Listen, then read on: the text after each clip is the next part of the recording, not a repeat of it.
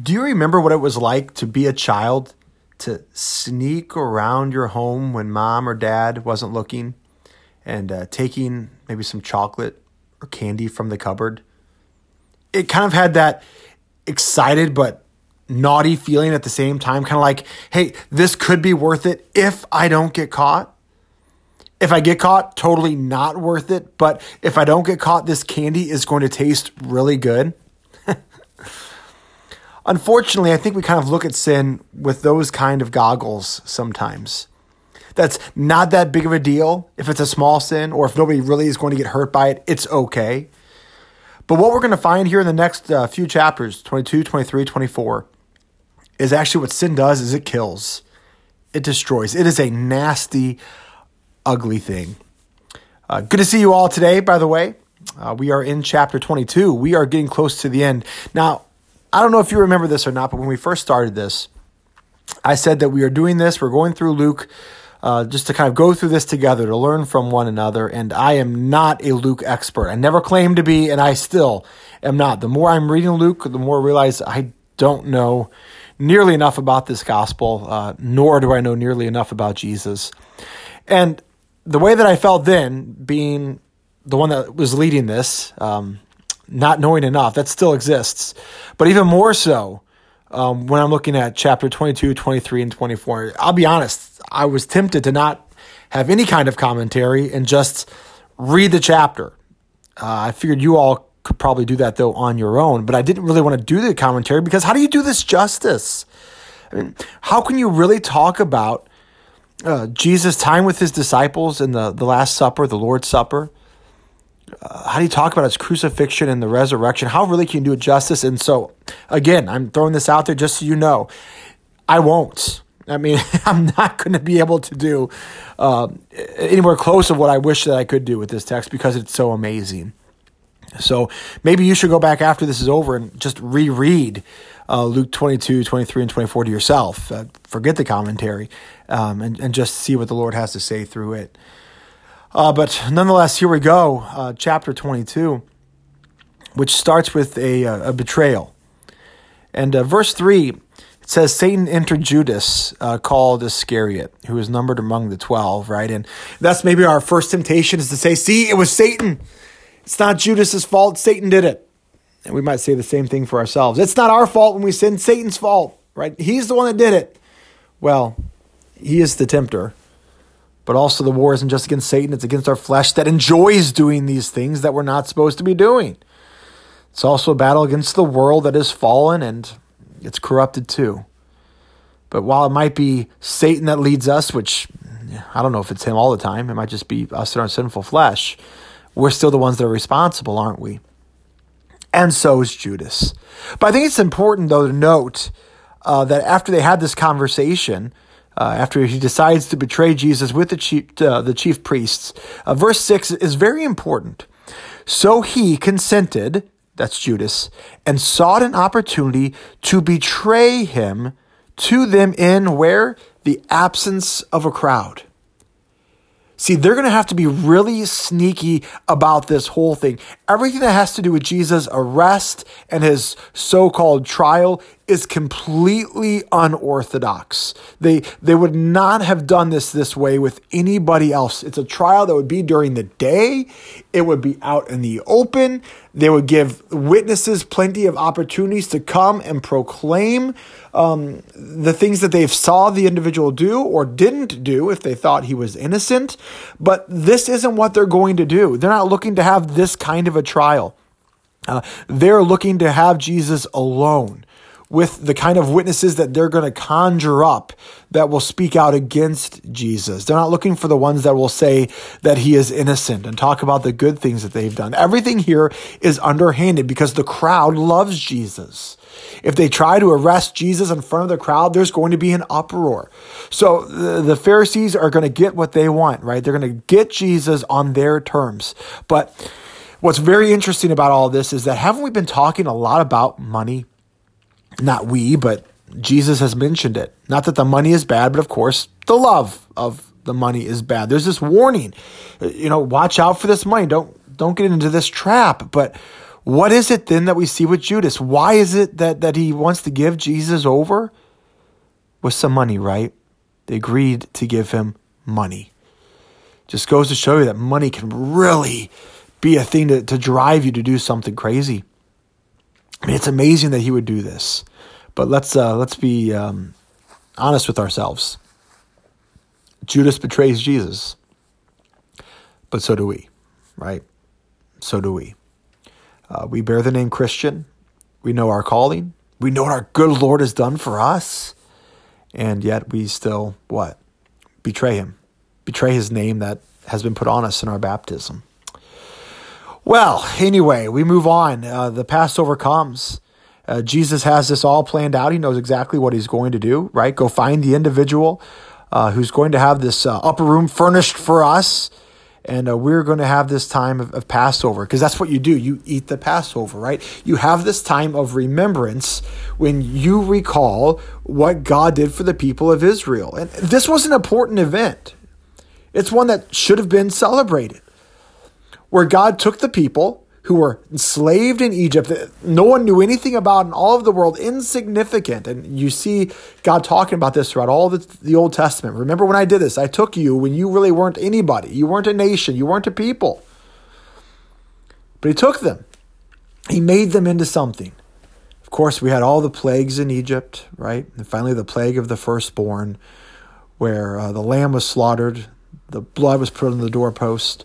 Death came by. It took the firstborn of everyone and everything in Egypt, but not for those who had the blood on the doorpost. They were passed over, right? And this was all about the deliverance. God delivered his people, delivered them from the Egyptians so that they could go into the promised land. Now, this is going to be another kind of a Passover.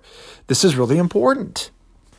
Jesus himself says, I have earnestly desired to eat this Passover with you before I suffer. For I tell you, I will not eat it until it is fulfilled in the kingdom of God. And then after that, that's when he's going to take the bread and the wine and speak those words that in our Lutheran tradition we know very well, right? From Luke's account, he says this is my body, which is given for you. Do this in remembrance of me. And I'm not going to get completely into the theology here behind that, but notice he says this is. It doesn't say symbolic or this is a reminder. He says, do this in remembrance of me, but he says, this is my body, which I give for you, and you're able to consume it here in this meal. And then likewise afterward, he takes the cup. He says, this cup is poured out for you. It is the new covenant in my blood. So what the disciples are able to do is they're able to take part of this great feast in which Jesus says, what? This is my body. This is my blood. Why is that prevalent? Well, we don't see much Lamb of God talk in the book of Luke. We see it in other places like the book of John, where John the Baptist sees Jesus walking, and what does he say? Behold, the Lamb of God who takes away the sin of the world. So we have that great connection to that Passover where the lamb was slaughtered and it was used for the freeing of the people from slavery, from tyranny. But this one's going to be different. It's not about persecution. It's not about tyranny. It's not about slavery in terms of a physical earthly sense. But this is about a spiritual slavery. This is about sin. This is about how we have been impacted by sin. We've been enslaved in all of our lives, and we would be in all eternity. But Jesus says what? This is my body. This is my blood. We know from the other texts that it's for the forgiveness of our sins. This is why Jesus has given his body. He is freeing us, his body and blood and us, so that our sins could be wiped away. This is just absolutely incredible, an incredible meal. And I just love how Jesus says, I desired to eat this with you. He's longed for this, to give us this release. And we take part in this meal when we have it in our congregational settings. Christ's body and blood, a foretaste of the feast to come, which is exactly what the disciples are eating. Now, to be sure, they don't fully get it. They don't fully really even understand what Jesus is saying and the suffering that he has been talking about all along. They probably think things are going to continue on, even though Jesus has been talking about it. They don't get it, but they're also not supposed to, right? Because they probably would have prevented him from doing this or tried to. But what is interesting is that when Jesus gave this beautiful speech, right, the institution of the Lord's Supper, this is my body given for you. This is my blood of the covenant. It's poured out for you, right? It's all about the gift that God is giving. Right? Jesus is putting himself last for the sake of those who receive it. But then what happens? A dispute breaks out amongst the disciples as to who's the greatest. It's like they don't get it. We just have celebrated this Passover feast, which is what God has done. The focus is on God and his great work, but you all want to know who's going to be the greatest among you. Like, hey, this isn't for you. These are for people who are fighting over power. For you, it's about service. It's about putting other people first, which is exactly what Jesus is going to do, as he's going to show it to the extreme by giving himself on the cross. Now, an interesting conversation takes place between Jesus and Simon Peter, where Jesus is telling Simon that, well, Satan is going to try to have his way with you, but I've been praying for you, right? Interceding for you. And Peter's response is, what? No, I'm going to go with you to prison. I'm going to go with you to death. That's when Jesus, the great prophet, gives the wonderful foreknowledge that Peter, is going to deny Jesus 3 times before the rooster crows in the morning. But what does Jesus kind of do? He reassures Peter, I pray that you may not fall. And when you have turned again, that you'll be able to strengthen your brothers. And see, we know Peter's going to fall, don't we? We know he's going to mess up. He's going to have those opportunities to say, yes, I know who Jesus is, and this is wrong. These are the great things that he has done. Proclaim his good name. But 3 times he says, no, I don't know the guy. He even says it to a child. Like, what kind of a threat is a child going to do? But this is how scared he is when it all goes down. Peter's going to mess up. But this isn't going to put Peter out of God's grace. I mean, God's grace is so much greater than Peter's sin. And I hope that's speaking out there to somebody who's listening today. Yes, we need to know our sin. We need to see it. We need to confess it. We are sinners, absolutely. But God's grace is so much greater than whatever sin you're thinking about right now. Should you stop it? Yeah, absolutely. Turn away from it. It doesn't do good. We see what Judas' sin does, right? I mean, it's not a good thing. It kills, it destroys our sin. When we sin, we kill our relationships that we have with other individuals. We kill things by sinning. Even if we don't always see the results, it's true. It's not fun. It's not good.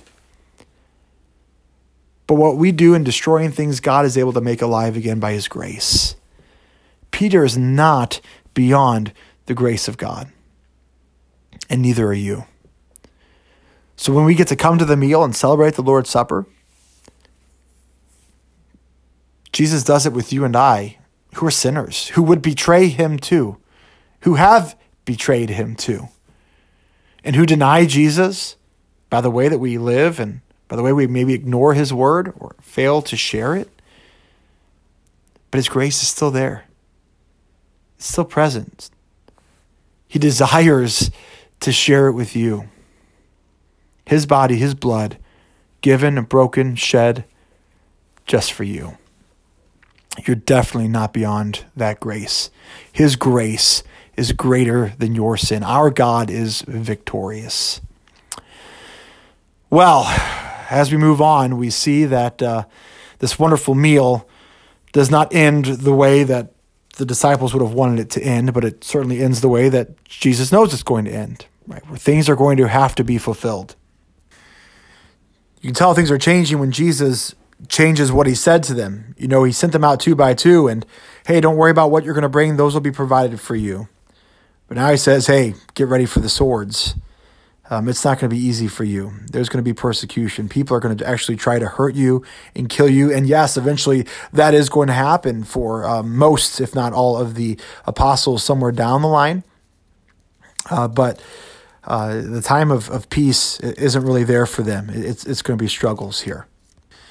And having all this trouble on the horizon, you'd think that would give them the opportunity to stop and pray and be fervent in their prayers. But instead, Jesus finds them sleeping on the job when they're in the Mount of Olives. I'm sorry, that just describes me to a T, right? No, not that I'm sleeping in my office, but maybe I'm idle. And maybe I do sleep instead of being on the edge of my seat thinking about what it is that I could be doing to glorify God, or what it is that he's called me to do. But while they're resting, thinking everything's going to be okay, here comes Judas. With just a kiss, does he betray Jesus. And Jesus knows that these people have come for him. The disciples get mad. They lop off somebody's ear. And Jesus, knowing full well what they're going to do to him, he heals the guy anyway. Knowing that this guy was coming to arrest him, was coming to crucify him, coming to kill him. But Jesus doesn't want his blood. Jesus heals him because the time has come. After that is when we get into Peter actually denying Jesus. And then this mockery of a trial begins. Right? It doesn't happen at daybreak. It's in the evening. They hold him captive. They're mocking him. They're beating him. They're trying to tell him to prophesy when they're blindfolding him. I mean, it's just absolutely ridiculous. You don't treat somebody this way, right? There's no innocent until proven guilty. No, not even close, right? They've already decided the verdict of Jesus. They are going to make him pay for the way that he made them look in front of the other crowds. Now daytime comes. Finally, the daytime comes, and still isn't much of a procedural trial here. Jesus goes before the chief priests and the scribes, right? These are all the people that don't like him. They lead him to their council, not really to the authority in terms of governance. If you're the Christ, tell us. He says, why? You're not going to believe me if I do tell you. But from now on, the Son of Man shall be seated at the right hand of the power of God. That's a promise for us. So they all said, are you the Son of God then? And he said, you say that I am. And they said, we don't need any further testimony. We've heard all that we've needed. So he claims that he's the Son of God, and for them that means he must be put to death because he doesn't fit their understanding of what the Messiah is supposed to be. They've made that judgment. Jesus is not the one. But for us, we say, thank God that Jesus is the one, because that body, that blood was shed for us. All right, folks. I wish I could have said more. I definitely probably should have. Go back and reread this after we're totally done, okay? Body and blood of Jesus for you, for sinners. So thankful. See you tomorrow.